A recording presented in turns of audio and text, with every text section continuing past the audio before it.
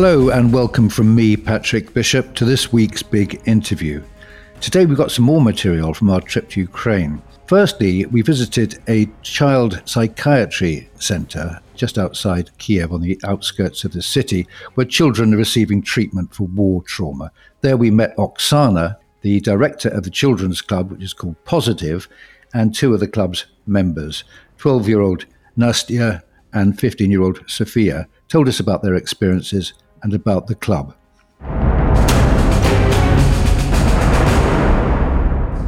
All right, so we've arrived at a destination to the southwest of Kyiv, brought here by Taras, our fixer, and we're about to meet the director of the centre, and she will explain what she does. Усіма категоріями населення я працюю тільки. I am the director of the club, which name is Positive, and it is a part of this center of rehabilitation of different kinds of people. But my club works specifically with children of the soldiers or fighters and of relocated people.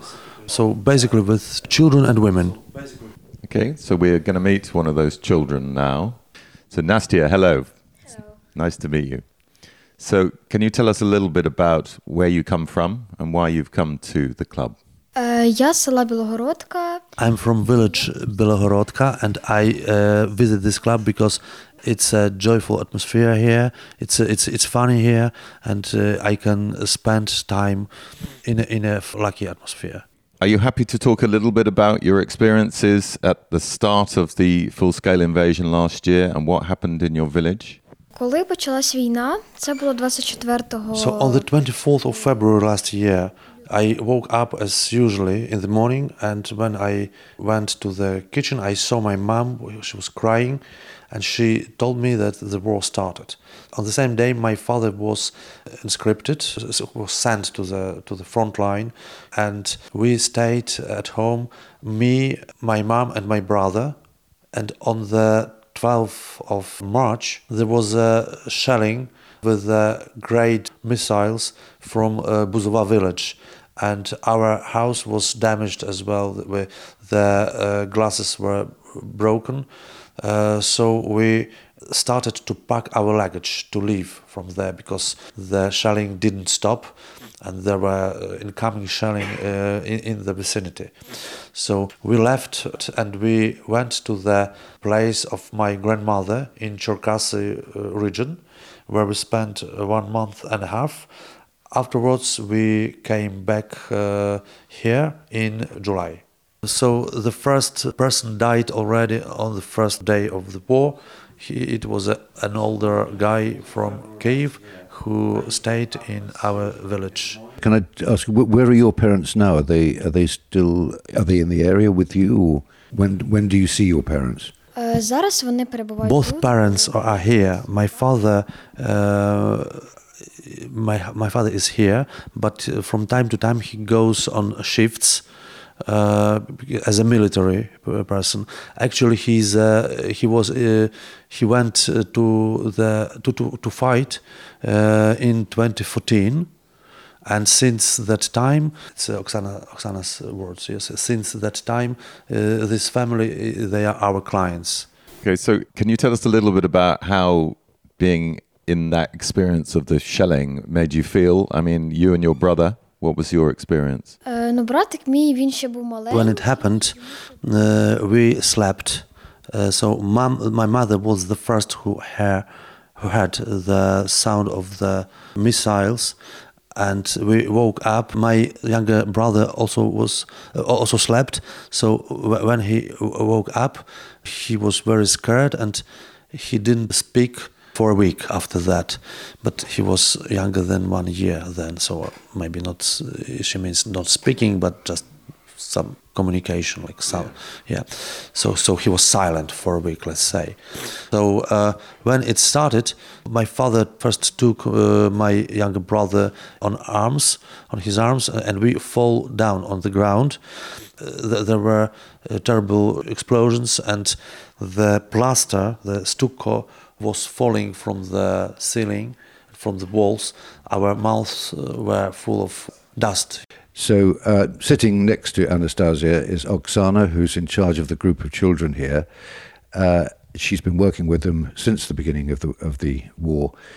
And Oksana, I would like to ask you, what are the main traumas that you see in these children, and what is your approach for trying to prepare them for the next phase of their life? Значить, основні травми, да, які бувають, бачите, Настя? So very often children are stressed and very scared after the shellings.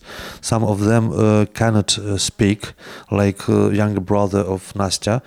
They have attacks of panic. They are very scared, sleeping alone. So they ask parents to get them to their bed. And the parents also have the higher level of the trauma, of the anxiety. So they anxious about the children. They are afraid not to be in time to the shelter when the shelling starts or the air attack starts. And one of the recent events here I had, it was a small boy, Sasha, from Vyshgorod. It's another city on the suburbs of Kyiv. So they slept at night, and then there was an air attack.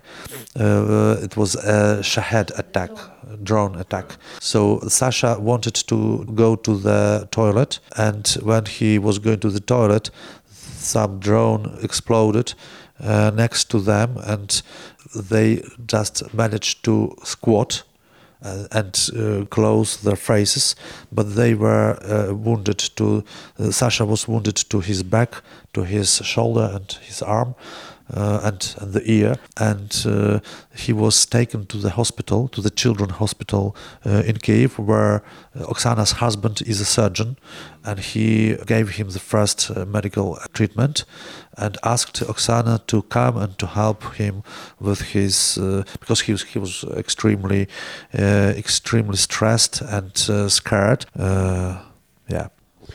Oksana, can I ask you a follow-up question, which is, if the war ended today, how long do you think it would take before these children would begin to get over the trauma they've suffered and for their behavior to return to something like what you would expect normal behavior to be for children of their age?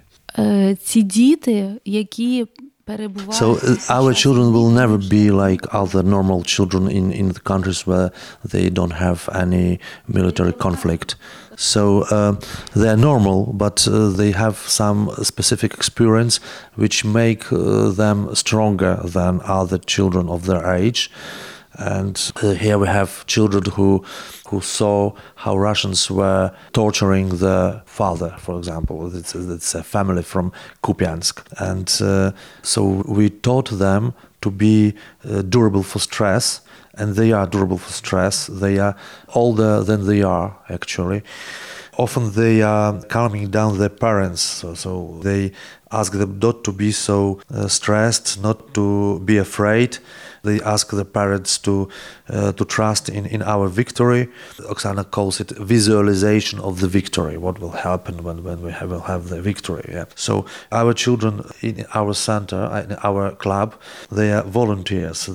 We draw some paints, some paintings which we sell on the special markets for support of Ukrainian army, and we also children and their mothers are weaving nets for soldiers, and also they are aware that granting the interview, it's also a kind of support for the country, for the army. It's a informational front line. That's why they are coming here on Saturdays, on Sundays. They spend here their weekends. Вони знають, що таким чином вони допомагають своїм татусям і взагалі... They know that in this way they help their parents, their fathers, and all of defenders of our country. It's fascinating, isn't it, that we were speaking yesterday, Taras, that of course war is a bad thing per se, but some good things can come out of it. And it's interesting you say some of the children are, through the therapy of people like Oksana, are actually stronger mentally and are able to assist their parents. I mean, that's very counterintuitive, isn't it? But it's a wonderful thing. And could you just make that point to Oksana?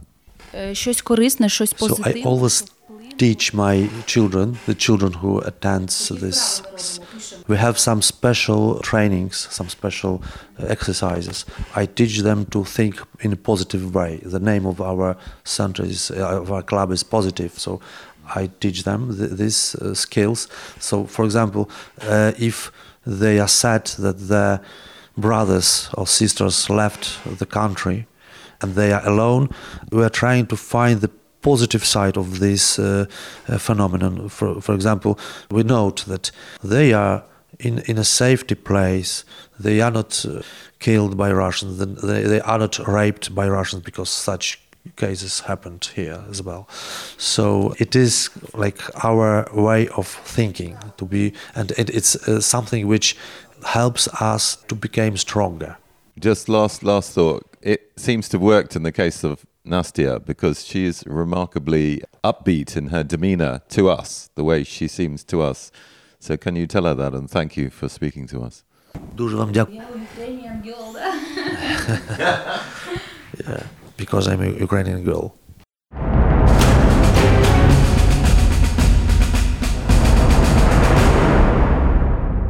Sophia, welcome. Can you tell us a little bit about how long you've been coming to the club here, but also your first experience of conflict and maybe a reason why the club is even more important to you? Я ходжу сюди з 5 років, це значить, я сюди ходжу I'm вже 10 visiting років. this club since I was 5 years old, and when the war started, it was very stressful, it was very hard for me, so I come here just to relax and not to think about bad things which are happening. Софійка одна з тих дівчат. Sophia is one of these children who support their parents very much, and when her mother has some depressive mood, Sophia always helps her, and she asks her not to be so scared, to think in a positive way. Якийсь час вони довго тут були, але на якийсь час вони виїжджали до Польщі. By the way, Sophia always left the country when the full-scale invasion happened. Their father asked them to leave the country, so they went to Poland. So for half a year they left for Poland, and then they came back when the situation got calmer here. Sophia, there are obviously girls of your age on the other side of the line in Russia. Do you have any feelings about them? What do you imagine goes on in their heads? Basically, what do you think about young girls in Russia of your age? What do you think they're thinking? Some of them think that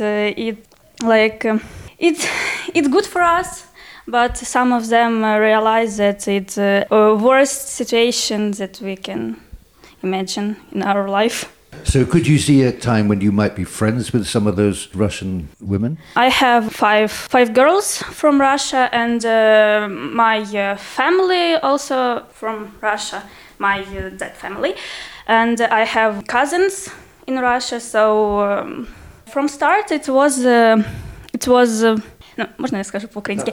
Це було складно. So on the very beginning, my Russian relatives were supporting us on the very beginning of the full-scale invasion, but later, in around 4 months, they started to say that it's good for us. It's that Russians are saving them, that Russians are liberating them, and from this point, they started to quarrel, and they started to shout at us, and now we don't speak to each other anymore.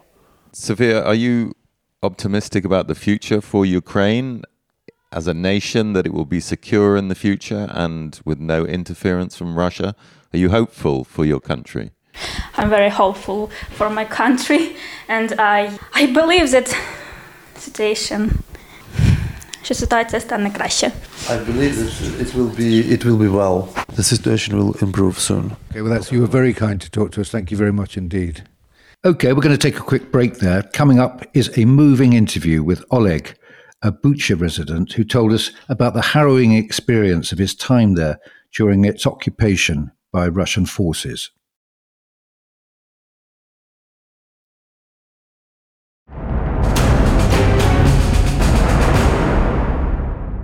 Interesting day so far with our fixer Taras. First of all, he took us to the south of Kyiv, where we met two children, Nastya and Sofia, and also the child psychologist, Oksana Slepova. It was very moving, actually, to see the kind of fortitude of the girls and what they'd been through. They seemed pretty determined, but you could also see they were quite close to tears when they were talking about some of the experiences that they've gone through, particularly Nastya's experience with the shelling. Anyway, we moved on from there and we drove on a really fascinating trip where we are now eating, or about to eat, in a fish restaurant in Bucha. And on the way, we stopped next to a row of armoured personnel carriers and Russian tanks that had been knocked out as they were trying to advance on Kyiv. Quite a famous incident in the war, actually. Can you tell us a little bit more about that? So it was one of the famous defeated of Russian heavy weaponry. There were two tank battles in the vicinity of Bucha. One took place on the Vokzalna Street, and there were some videos on YouTube showing the destroyed Russian tanks and armored vehicles. And the less known was the battle on the road from Bucha to Kapitanivka, and there were around 20 vehicles, like also APCs and tanks, smaller tanks, like a reconnaissance tank was between them as well. So all of them were destroyed by artillery fire and by tank fire, Ukrainian tanks. And I visited this place a couple of weeks after the accident, and I saw there were still bodies of Russian soldiers sitting and laying in the vehicles, and some parts of human limbs like ribs, hands, legs. So horrific view. But now only few cars remain there, because the majority of these machines were removed. They were dismantled.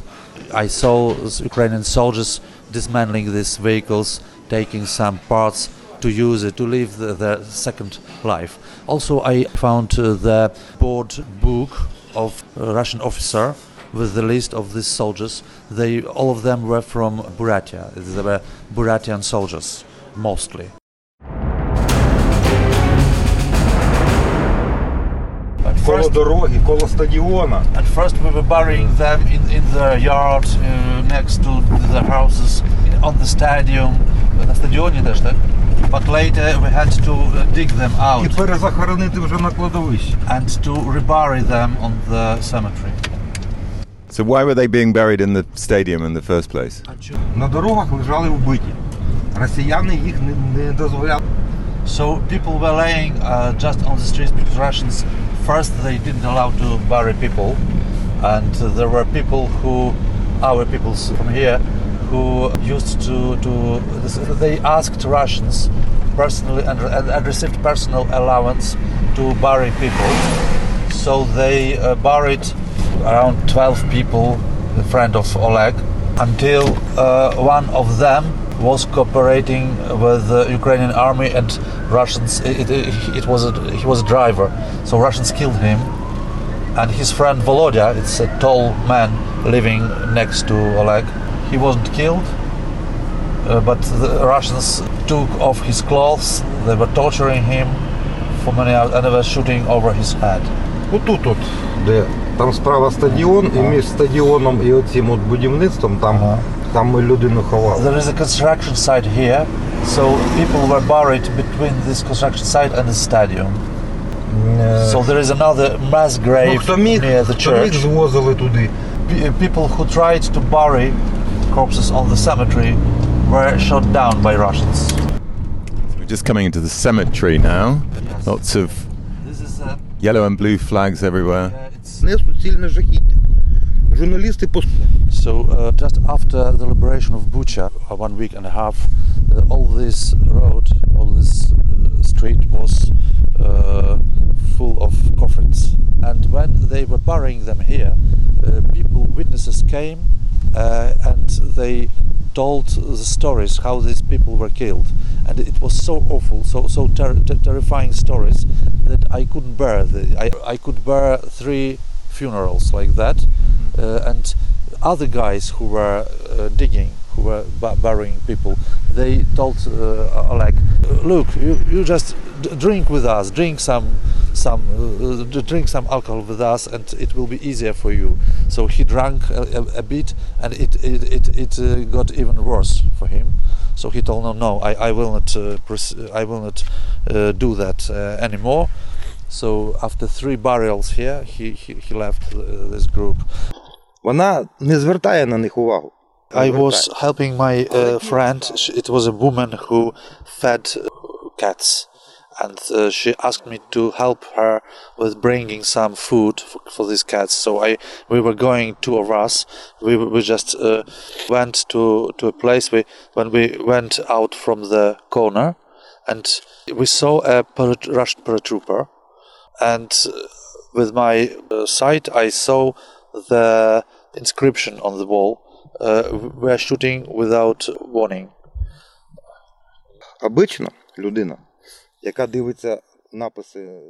So usually when you see such a warning, like be careful, it's a high electric tension or something like that, you don't mind, you don't pay attention to these inscriptions.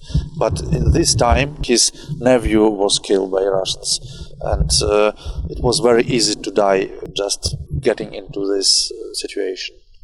І от, коли я цей надпис побачив, So I told this woman, just take these bags and go away, not asking anything, not telling anything, just go away. And she took these bags and she went further, and this Russian paratrooper started to shout to me, and it was very confusing because, first of all, he shouted to me simultaneously, stay there, and to me. And it was mixed with a lot of obscenic lexics, which I never heard before.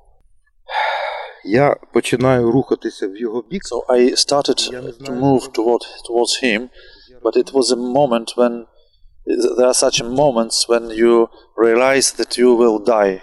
Basically, we know that we will die at some point, someday, but now you realize that you will die now on this very street, this damaged by shrapnel and shelling, and the last thing which you will see in your life, it will be this angry face of this sergeant, and at this point the protest grows up inside of you. Yeah. Ну от я в його сторону йду, ну там кілька кроків. So I started my way to him, and he was watching at me as a boa constrictor. It's a snake at the rabbit. He didn't speak anything more, but I realized that it will finish, and he will make me to lay down on the ground, my face to the ground, and most likely he will kill me. There were at least two corpses were laying on the right side of him. So yeah. Він коли побачив, що я йду. So as I came closer to him, he put his Kalashnikov lower, and at this moment I realized because I was praying always before I was leaving my house. Sometimes I was praying every minute, asking God to help me to survive.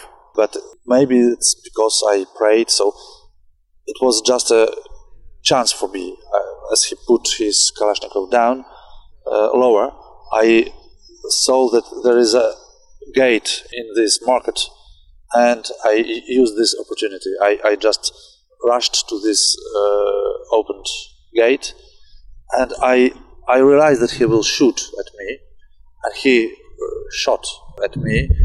And it's very specific feeling when you understand that now some of these bullets will get through your body, and it was like cold, chill wall behind of me, a chill, deep space behind me.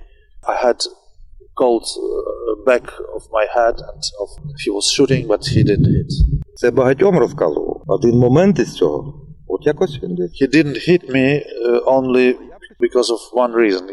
It's not because he was a bad warrior and he wasn't drunk. I saw that he wasn't drunk, but it's only one reason, because Christ resurrected. Jesus Christ resurrected. Also, Oleg said, maybe I forgot to translate you. So when he was mentioning this madness here, he told that it was like unreal world here. There were battles just on the street of my town. There were helicopters, planes, tanks. This was battle, full scale. Everything was like upside down. Мене ознайомили з образцом російської There was a popular topic of Russian propaganda that they were contested this the idea that Russian soldiers killed a lot of people here. So they were claiming that, look, there were no corpses on the streets for all the time of the occupation, but as soon as Russian soldiers, a lot of killed people were found in the city. How could it happen?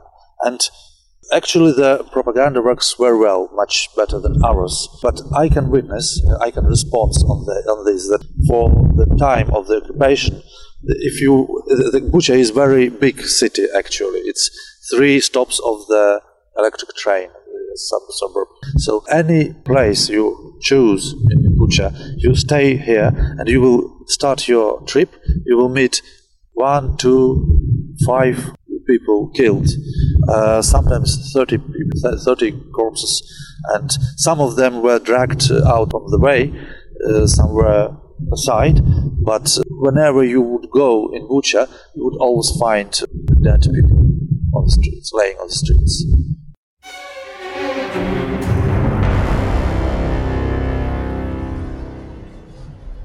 So it's just before midnight on Sunday, the 13th of August. And as you can probably hear from the chugging of the train, we're leaving Kyiv after a pretty eventful day, I must say.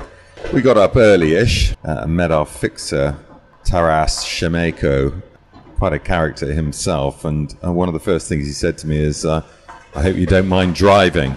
Well, we'd been prepared even before we came to Kyiv that driving in Kyiv was a bit of a risk. In fact, driving in Ukraine generally was tricky.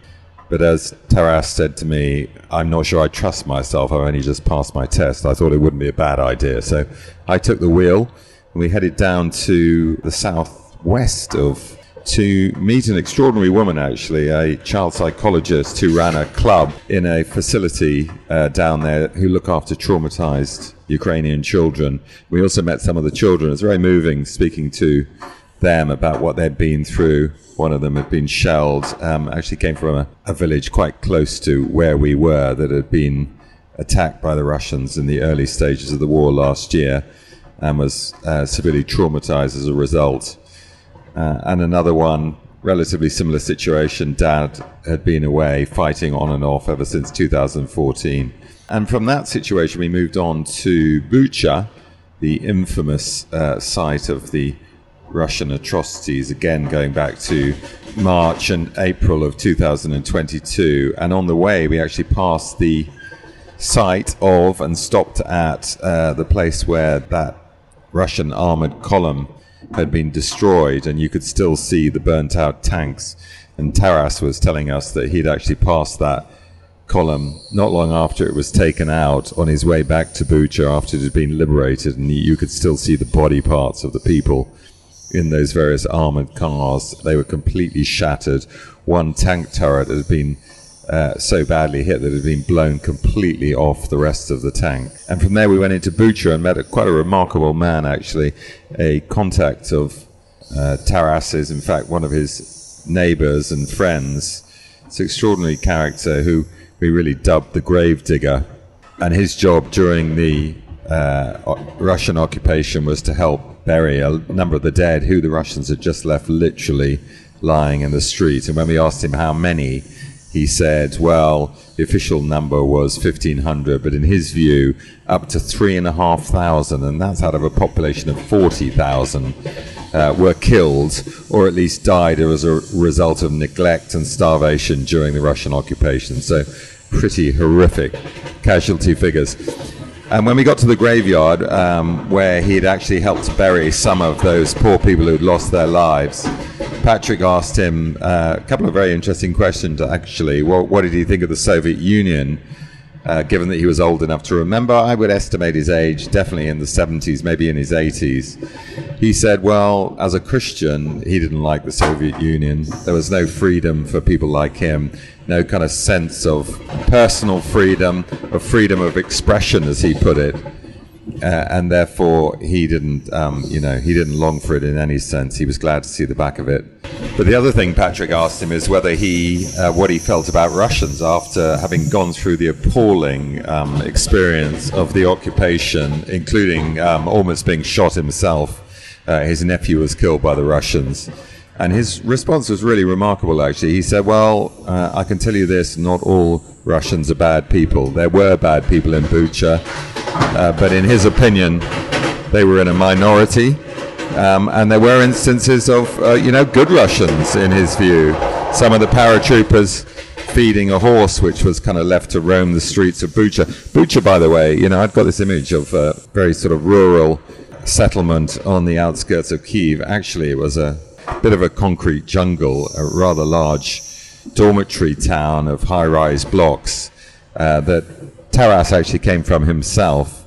And at the start of the occupation, he was working with a journalist and therefore was separated from his family for almost a month. I mean, pretty horrific circumstances, given that his wife and 4-year-old daughter were in Bucha and getting increasingly cold and neglected, of course, no medical assistance, and running out of food. But just to go back to the gravedigger for a second, pretty remarkable that he had the generosity of spirit to say that no, not all Russians were bad, and that as a result there is some possibility for healing in the future. Okay, I'm going to sign off now. The train is going to trundle on through the night to Lviv, when we'll be spending our last day in Ukraine. But I have to say, overall, it's been one hell of a trip, and we're all really pleased we came. Okay, that's all for this week. Please do join us on Friday when we take a look at the latest news, including the rumours that Chechen leader Ramzan Kadyrov has died, and also answer all your questions. Goodbye.